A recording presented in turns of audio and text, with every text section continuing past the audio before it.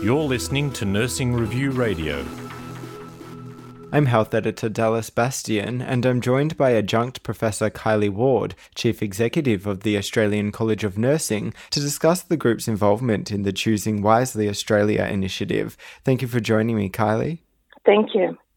Why did ACN decide to become involved in the Choosing Wisely initiative? The Australian College of Nursing is very proud to be the first nursing organisation to be involved in the Choosing Wisely initiative. There's nothing like the power of now to work together on contemporary issues regarding the best possible healthcare provision and to have the conversations that are necessary to be able to be at the forefront of change. ACN put forward 5 key recommendations. How did the college narrow down what must have been a wide range of potential suggestions? Yes, we've got the Australian College of Nursing has an extensive member base and a network, a field of networks throughout the nursing fraternity.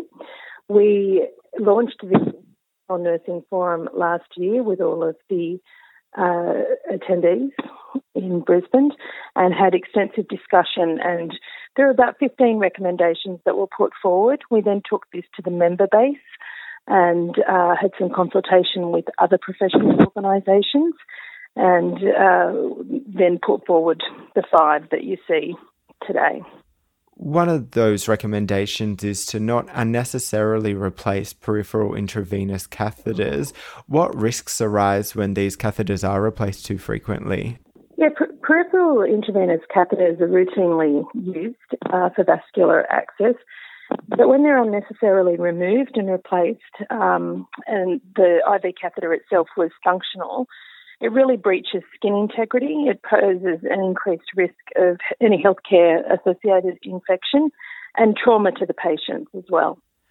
Another submission surrounded the routine use of antipyretic medication to manage fever in children. What are ACN's key messages surrounding that?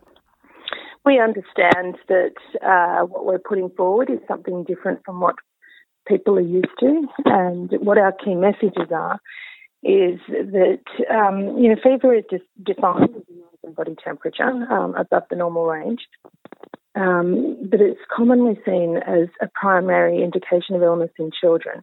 We're putting forward and want people to understand is that fever is a normal physiological response to infection and illness and will not place a generally healthy child at harm.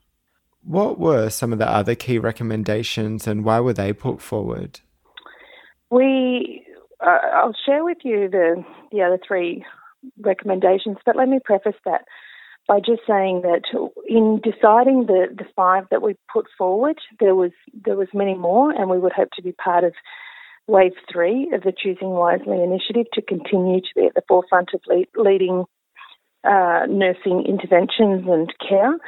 But nurses lead and manage a workforce which has the highest level of contact and most diverse range of interactions with patients throughout the country.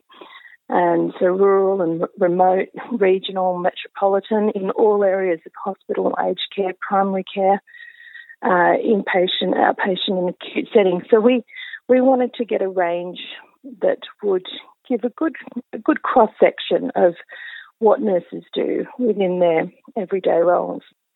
Let me go through the other 3 that we haven't mentioned, and another of those is don't restrict the ability of people with diabetes to self-manage blood glucose monitoring unless there is a clinical indication to do so.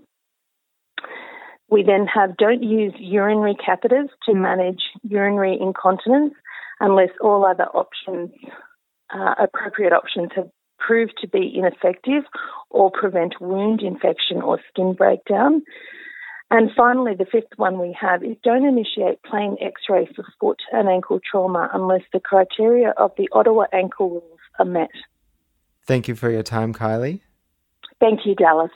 Lovely speaking to you.